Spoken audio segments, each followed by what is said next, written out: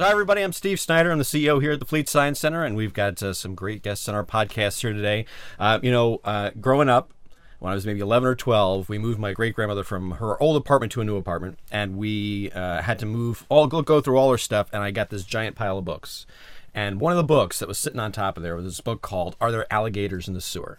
Right? I took it. I never actually read it, but Alligators in the Sewer, I remember looking at it going, oh, that's cool. I thought, wait, there are alligators in the frickin' sewer? And can they get out? Right, kind of really freaked me out. But that's sort of the first time I can remember sort of an urban legend. The first time I came across one of those, my cousin's brother's son has a friend who blah, blah, blah, blah happened to, right? And it was a very, very strange kind of thing. But luckily for me and for all the rest of us, for the last 15 years, we have had the opportunity to have someone go through and figure out, are those urban legends true or not, with the Mythbusters show. And look what I've got here today. Isn't this cool? I've got a pair of Mythbusters right here.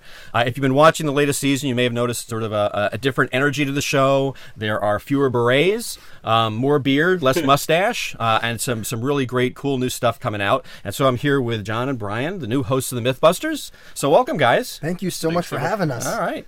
Let's just start off with something easy. So thinking about, back when you were a kid, is there an urban legend, a myth that you just, remember kind of like, oh my gosh, is that real? Wouldn't it be cool if? Oh man, that's a tough one. As a kid, I questioned everything. Like a story I tell all the time is from about 5 years old. Every toy I got, I was like, well, how's this toy work? And I'd take it apart. And that was about 5, and it was probably about 15 before I started putting it back together reliably. So, Christmases were a day of fun and then a year of disappointment for me, but I still loved it. Right. So that sort of interest in how everything works, how the world works, has been around since the very beginning for me, whether it's myths or just toys. Yeah, that's the same thing for me too. Like, not to harp on Brian's thing, but I remember working in the computer lab when I was a kid, just to help the teacher organize stuff, and she would give me old hard drives to take apart. And so I would go back and then plug 9-volt batteries into the motors to spin them up and crazy stuff like that. So I think it's just funny that we've both been doing this stuff on different sides of the country or the world. Because I know you grew up outside, but that's our thing. Oh, that's very cool. So here's a question I always have, right? And this is sort of my take on it. Are you a scientist or an engineer? And that's the thing. You take it apart. Did you put it back together? Oh, it's so fun. Right? Oh my God, yeah. I took it apart. I took it back together. But I like to think of myself as a scientist, an engineer. I try to be an artist. I'm not great at art, but I think you limit yourself if you think about yourself as just a scientist, because then you go, I should never touch something. I should only do data. Or an engineer goes, I should create something for someone to create. But honestly, if you want to be the best scientist, you got to go through the engineering, through the making, and get from the beginning to the end. And as a biologist, I like to think that's what we do all the time. Biologists? Oh yeah, yeah. A lot of engineering and biology. Well, maybe today. Some. I mean, my degree mixed with biology with criminal justice as a minor. So when you're looking into that, I mean, it's an applied biology. Oh, absolutely. Okay, cool. So you guys also grew up watching Mythbusters, right? Oh, definitely. Yeah. I mean, so what was it about the show that drew you to it? What was the? Man, I still remember the first time I saw the commercial before it even aired. Like, oh, new show, Mythbusters, and I was just like, it felt weird. It's like I had been waiting for this show to happen. It's just so. As a kid, I was like, that's it. Like that's. And once it started, it's like their combination of the depth of projects that they do. It's like, oh, well, you can try this at home, or you should never, ever try this at home. And so it really drew me into all the crazy stuff they'd like. And I love watching them build stuff too. Like me and Brian would take stuff apart. And so the entire process of the build, the artwork, the pageantry of the Mythbusters, I loved all of it. Yeah, I think I gotta say that very first preview, same thing for me. Is like I'm sitting here watching this. And mind you, I've taken apart every remote controlled car I've had in life, right? Just started getting back together, and there is Jamie Heineman flying in a helicopter with the same remote settings for everything, but with a full-size model car with a rocket strapped to it. And I was like, well, surely that's where I need to aspire to be. All right, so let's say aspire to be. So how do you go from, say you were, Staten Island and a biologist and paramedic. How do you go from that to myth-busting? Oh, man. man. Tell yours first? Yeah, it's just a crazy one dream hop to another. But basically, 14-year-long fans watching it from high school all the way till grad school, and they retire. And so now there's a hole in my life. I'm like, what do I do? It's just weird not having them around. And so I would literally Google Mythbusters to see what Adam Savage and Jamie Heineman were up to. And I know that he's working M5. He's closed off doing all these different contracts. And Adam Savage is doing Tested. He's going around Comic-Con, San Diego, New York. And one day I Googled Mythbusters and the application came up. And I was like, well, okay. And then I finished my master's, went back a month later. The application's still up. I applied, and a week later, like, hey, you want to talk to us about, maybe coming over here and doing Mythbusters? And I was like, oh my goodness. It was nuts. My story's a little different. I had just finished being a drilling engineer because of the downturn in the oil and gas business. And I was moving out of my little white picket fence into a travel trailer and just sort of trying to figure out what to do. I'd applied to a million jobs, and my mom says, hey, I saw a thing on the news, Mythbusters is looking for people for a competition show. And I went, that's great, Mom. Then about a month later, my mom goes, hey, you applied for a month more jobs, like maybe apply to this one. I'm like, okay, I'll do it. So I'm up at night, I'm filling out the application, and like my dreams to have been a Mythbuster. So this is like the farthest from possible thing that could ever happen. So I'm sitting there filling out this application. It's like, how good, very engineering like, because I've been a drilling engineer before that. And page 3 is a question, how epic is your beard? And I realized I've been going about this all wrong. So delete 3 pages, fill them out like I'm having a good time and not like some sort of like uptight engineer that I was working. And next thing I know, at the end, I'm sending off the video. They asked for a very specific 90-second video. Yeah. And I send off something off YouTube that I already had there. And I get an email just a few days later from the EP who's been the EP of Mythbusters for like 10 years who says, hey, do you want to send in the right video? And I thought to myself, yes, I do. Thank you. Yeah. So in like 24 hours, I made this great video, sent it in. Next thing I know, I'm Skyping with Dan, and everything else is literally on TV. Oh, that's very cool. That's very, very cool. So you guys, have kind of a pretty strong individual making background, right? In terms, consider yourself makers. Oh, absolutely. Just always doing it, yeah? Yeah, I mean, I love anything where that concept of understanding of how things work lets you put it all back together. Right. But the idea to put it all back together is great, but it's all about learning how to make your own original for me. And so I love that idea of making, like I do blacksmithing, drones. I mean, he as a product designer, he makes anything and everything you can dream of. That's literally his job. So it's all very cool. So obviously making has kind of gotten a big boost over the last several years, right? Well, given that there was a word for it, right? As opposed to, the weird guys who were footing around in the garage, right? Yeah. Right? So that's what it was doing there. So, what do you kind of see as this sort of maker movement has evolved and become a thing, right? Because before it was just something you did. Yeah. Right? You were either there doing it, or now it's sort of a movement. I think it's absolutely fantastic. And with the increase in things like YouTube, Instagram, stuff like that, the exposure to the rest of the country and the rest of the world is like, it gives you a complete access to everything that everyone's doing all over the world at once. And I think it's just like incredible. I've even gone on YouTube like, oh, I wonder how you do this. And there's at least 1,000 videos of someone doing it in different ways. And then that, and plus like, a lot of the in-home manufacturing techniques, stereolithography, 3D printing, CNC stuff. It's just letting people do very precise work at home. Yeah, this like you hit on it. This idea that maker is now part of a vernacular. That you can talk to someone on the street and say, "Oh, they're a maker," and people get that. It's a huge transition because people had no idea. But there's a million people tinkering, whether they were building model boats, whether they're building RC cars, whether they're amateur astronomers. They're all part of the maker community because they're all making stuff. You don't have to be a specific, like, I don't know what an Arduino is. That's fine. Maybe you weld steel, but if you're doing it to build something for your desires out of your mind, you're part of this maker community. And the fact that everyone welcomes all of them and shares their knowledge is unbelievable. And I mean, it's great. Oh, very cool. So what's the coolest thing each of you individually made, completely apart from the show, right? Now you've got all these other new resources and kind of free reign to do rocket swords and exploding fart tents. So, right? I'm pretty proud of the fart tent explosion, honestly. It's very cool. It's very cool, but it's probably not something you were sitting around in your garage thinking, let's do that. What's the coolest thing? All right. Well, good. Then I really want to know. Right? What's the coolest thing you did? You need a minute? I think I have one. Okay, go ahead. This is actually not too long ago, but I was doing a kind of interactive design exhibit thing, and basically I did a thesis on how to get everyone prepared. And the lesson from that is really, it's more of a mindset than kind of all the tools you can carry. And so I did an event. It was like a MacGyver event. You come in, you put the vest on, you put the mullet on, very important. Oh, yes. And I built a stage. It had a grate and a saw grate. And the idea is you spin a wheel and you drop a wallet, sunglasses, money into this grate, and your job was to take the things out of your pocket, newspaper, floss, gum, to retrieve the items, So when you finish it, you have a feeling, oh, I can, I understand now. And so the cool thing I built is at the end, when you win it, I would shoot you with a confetti cannon. And so you can't just do them where you pack it every time. There's no time for that. So it's very cool. It's got like a sliding mechanism. You drop little cartridges in that I built by hand with aluminum tape and hand cut confetti, and you put the whole thing together. And that was like, it just brings so much joy to people who get shot by it. It's just like a boom, and the confetti rains down. Everyone's like, ah! And I think that's one of the most fun things I've built before Mythbusters. That's great, man. I've never heard of that one. Dude. That figures you made a confetti gun. Just make people happy.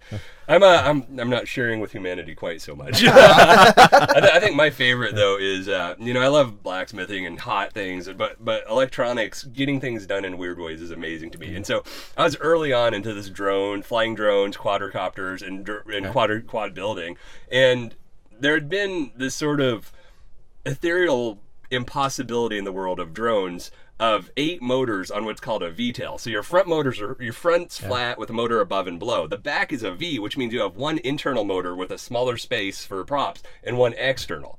And I looked around, I was like, there's got to be an octocopter V-tail out there. And the only one I found in existence was 6 flat motors with single outside motors on the V-tail. And I went, well, that seems fun, but that's huge. I want a modern racing drone, so 250 millimeters tops, with the octocopter V-tail. So I worked with a French company that made a frame that I saw could work, paired up 3 of their frame kits, designed all the internals, and made the world's only full octocopter coaxial V-tail. And it is glorious. This thing is like a flying lobster from hell. I mean, I called it afterwards Project Hymenopter because it sounds like you're being attacked by a swarm of bees, and it goes... I don't know how fast it goes, but it crashes fast. Still love it, though. It's literally sitting in my living room. And that Project Hymenopter is probably my favorite build of all time because just my life went into it for about a month and a half, and the math they said couldn't be done. That's very cool. Awesome. That's, I think actually, you're telling me the story, what I'm particularly also loving about it is the fact that, 30 years ago, you had that conversation, and people be looking at you weird. Right? Oh, man, yeah. Right? Absolutely. And now it's, of course. Well, of course. That's really just a wonderful thing that sort of the true maker geek science piece is sort of so embraced now, which is really wonderful. And obviously, the show has been a big part of it, and I suppose that's actually probably one of the opportunities you guys get to do now, right? It's sort of, I'm sure even now, again, the first season's down and out, right? And so you guys have got a chance to kind of meet folks who have been watching that season and seeing, all right, that's that next generation of folks getting really excited and jazzed about it. It's been a huge honor to get like all the messages online. People are telling us, every Wednesday we sit down with our kids and watch your show, and our kids love. And I think the other day someone posted kids literally playing us. Like it was their playtime, and they're shooting Nerf guns, and they're in the closet as the bunker, and they're shooting, like driving a car through a little wall they build, RC car. I mean, I never thought in my life, let alone immolating us doing science, that's unbelievable to me. Oh, it's very cool. Very, very cool. So I imagine you guys have also had some other opportunities there. I know you guys did Comic-Con. Yeah. Right? Comic-Con, Was that your first Comic-Con? Yeah, for us to be, on the other side of it, on the stage, it was definitely my first time. Yeah. I've been to one in Dallas, and I was actually selling pottery with a friend. So okay. Well, have you been to San Diego Comic-Con? We have yet to be. All right. That's our step up. There now, you go. I think. Absolutely. All right. So we'll have to make sure you guys come down for that because it's something else. Let's have some fun with the museum at it. Absolutely. All right, cool. So now you've got so you've been kind of making kind of all your lives. You've been engaged in these kind of things because you like to do it. Now you've got this brand new opportunity, right? Which probably opens a lot of new doors to you before. What's been sort of the coolest thing so far about being able to do this? I think for me, we're meeting up with some people prior to the Great American Eclipse when it happened, and so Science Channel had a big deal with it, and had live broadcasts. I mean, it was incredible. And we had talked about this idea of if you took a steak and sent it to space, you'd heard this myth that if it came through, that was the perfectly cooked steak during re-entry. And so here's my question: how do you get a steak to space and send it back in through re-entry? Well, by the time we were done meeting with this people, this has gone from an insane idea to a Mythbusters possibility. Oh, that's very cool. That's been the best moment for me. There you go. I was like, I can send a steak to space, and everyone's covering the cost right now if they can. Unfortunately, we didn't quite get it together yet. That's a hard one to do, but I can't wait till we get a chance. Well, you got a car up there now, so we can talk to Elon. That's right. That's the one you want if you can bring a steak back. Yeah. Right? Just go through the drive-thru. That's right. That's right. So given that sort of the opportunity, is there something that, let's take it away, just not just for the opportunity you have now. If you putting aside cost, time, putting aside physics, is there something, a myth that you were like, oh, that would be so cool if it could really happen, but it's just not gonna, but you really wish you could? We actually designed one that we couldn't test. It's a huge challenge because the essential idea is to take internal combustion engine and make it an external combustion engine. So a series of explosive cylinders with slugs on the back of a vehicle that each one goes off slowly. So essentially you have like thousands of cannons aimed in a direction that you want to fire and sink while driving a car. I remember all those meetings. I remember all those meetings. And I remember I'd drawn the idea on the board. You'd be like, oh, what do you guys think? How do we want to do this and that? And I had drawn it on the board, and then our director looks at it. And he's like, and Steve Christensen, he goes, and he's been working on the show for nothing should surprise him. And he looks at this drawing that I've now put on the board, and he's like, oh no, mate, it's just a bunch of cannons pointed back. He's like, where would you stand? If it blows up, it's dangerous. If it shoots the things out, it's dangerous. If we lose control, RC, it's dangerous. It was just like we're gonna hold off on this one. And that was a hilarious meeting. All right. Oh my goodness. So there's a danger threshold that's still sort of in place there, right? Yeah. Right. Not blowing the crew up. That's probably a good. Everything we do in a safe way. For that one, we just got to figure out how to do it safe. So that's the thing is there's always a way. I just need like 100 square miles or something. Very Long cool. range. So as you think about, so you've done the first season, you're going into the second one now. What would you hope 15 years from now, right? When you guys are saying, all right, that's it. I'm going back to the trailer, and I'm graphic design. This is it. We've done our piece here. What would you hope the outcome is? I would love for some of the kids that we've met already at the Fleet Museum to be like, yeah, we're applying to do this, we're going to be the next Mythbusters. And for us to hand the baton, I don't know, maybe your hat and my glasses, we can hand them over to the next generation just to watch them go. I think the important thing is that Mythbusters has grown beyond just like, it's people blowing stuff up, and it's grown into a concept of like challenging questions and then taking things and testing them and finding out for yourself, in fact, if it's real or not. It's building that curiosity. And so long after we're done and we're retired, hopefully not too soon, I can't wait for like a next generation to be like, all right, these little kids coming up, lab coats, whatever, and just doing what we're doing, just continuing on forever. I mean, there'll always, as long as the world keeps spinning, there'll always be questions that come up and weird things. You're like, that can't be right. And there has to be someone there to show everyone what's real and what isn't. All right, that sounds like a great. That would be a great kind of legacy to be able to take on there, right? Yeah, that'd be awesome. All right, so what's the? So you've been doing obviously a few interviews, one or two here and there, right?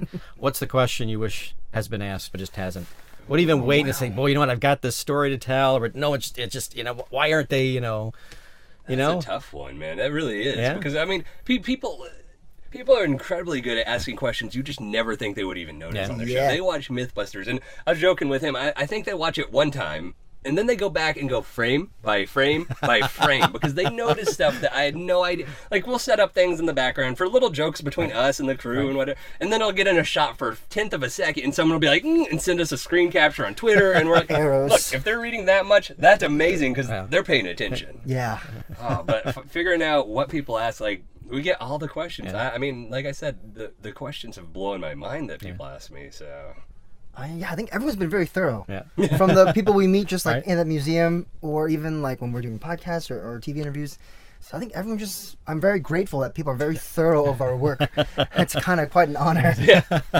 All right, cool. Well, it's great, and we're glad you guys could come down here and spend some time in San Diego, and obviously opening the Mythbusters exhibition here, which has been really fantastic to have on site. And now again, the Mythbusters exhibition, we're waiting to see, what are the new myths that get added to this now, right? As it goes global. 7 more years global. They're going to amp it up, can add some stuff, so you'll probably see a little bit more of our faces in it. Yeah, I was going to say, well, and so what have you done so far that you think is, all right, this is one that, this should be an exhibition. This is one that, I think we did the test of like the Asian carp that jumps in the in the rivers. The idea that if you're skiing behind a boat and one jumped into your face, what would happen? It's sort of that myth, will it kill you? Will it not? Does it hurt? Right. And to do that, we made a giant fish shooting cannon.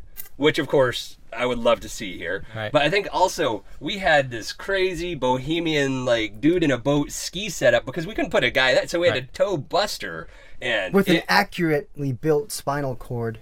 Yep. You know, So- all the soft tissue in between, all the muscles holding it up, just to see what kind of neck damage you sustain. And so the beauty of that rig of it's a simple tow rig with the anatomically correct neck with everything in it. That is sweet and that is perfect Mythbusters because it's only accurate exactly where it needs to be to make everything work in its glories. Oh, it's cool. So, is there new technologies that you guys see coming out that sort of you would expect is gonna be able to add to that? Because obviously, you look about the early days and what was there and what Buster looked like, and sort of as it's evolved over time. There's a great one. We had a myth where we tested road rage. The idea that, calm music versus loud music induces more road rage in someone. And we had to think, how do we test this? Well, we can ding on points, we can do this, but there's no real way of testing it. And we're like, well, let's get inside their head. So we worked with a guy who had an EEG that we could hook up and live read, and we can actually tell cool. frustration levels. And so not only is this great for Mythbusters, but he actually wrote a paper off it, or is working on a paper, and it's cutting edge actual neuroscience. At the same time, we're giving him a data set he could never collect without our help. Oh, that's very cool. That's amazing. So I think technology will lead us forward when we have these unique opportunities when we go, this piece of technology matches up with this myth, that can happen now. All right, cool. So let me ask you, you do a lot of stuff about special effects, right? There's a lot of that part of this is going to be real, could have not. So aside from the Mythbuster piece, this is, it's a personal pet peeve of mine, right? Is that in movies, let's just say, the subway car breaks free of the tracks. It goes up the stairs, down the street, and makes a left-hand turn and plows to the building at a constant speed, right? This notion that we just throw away the laws of physics because It's more Movies. Yes, because it's movies, right? So kind of where's your take on some of these things? So obviously you're looking at some of these things. Are they real? You want to bust these because they really happen or not? But which are the more interesting ones to do? The ones that you look at like that could be possible, or the ones that's like, you know what, guys, this is just. I mean, I was just going to say, I think we all know Superman doesn't fly, but yeah. Well, I was gonna say, because technology is getting so advanced that they're really blurring those CG versus practical effects lines, and so it's really hard to tell if things are real or not. And they make it look so possible sometimes. Those are what we love to test. Yeah. Like the subway car that's just like going down and then going across the ocean and skipping across the lake and doing all that stuff. Like, it's not as appealing as, like, let's say someone jumps from the roof of a building and swings, Bruce Willis style, Die Hard. Right. We tested that this season because it's like, I wonder if, you look at it and you're like, I feel like that might work in a pinch. Right. And it's crazy that, like, now things are getting more and more extreme. Like, Tom Cruise does all these practical effects in his Mission Impossible movies, and that just opens up the floodgates for us to test things that you're like, I think I could make that jump, or things like that. So it's just like, it's so good.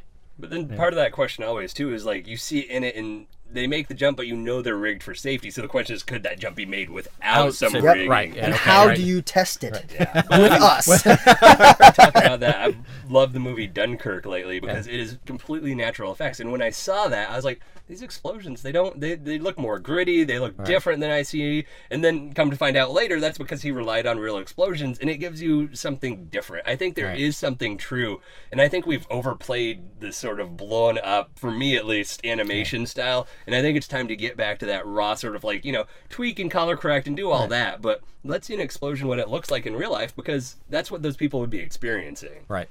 And it's the idea of an explosion not being cool. Yeah. It doesn't have to be the size of Manhattan. Yeah, everything. Let's face it. Come on. Yeah. We all know this is exciting stuff. So, all right, great. So, again, thanks, guys, for coming down. Thanks for helping us open the exhibition. Congratulations on the first season. We're looking forward to the next one coming on. And when it comes out, I know my kids will be watching it as well. Ooh, yeah. And we're looking forward to seeing this stuff show up in our exhibitions. And you guys, coming on down for Comic-Con. Yeah, We can see absolutely. their It's hard been side. an All right. absolute pleasure. I'm to going be back here. to that IMAX now. The Yes, projector. Let's get the IMAX projector. We'll get you behind the dome. We'll show you all sorts of cool stuff. Oh, very cool. Thank All you right, so much great. for having us. Sure, thank you guys, and thank you guys for tuning in and listening, and we'll see you next time.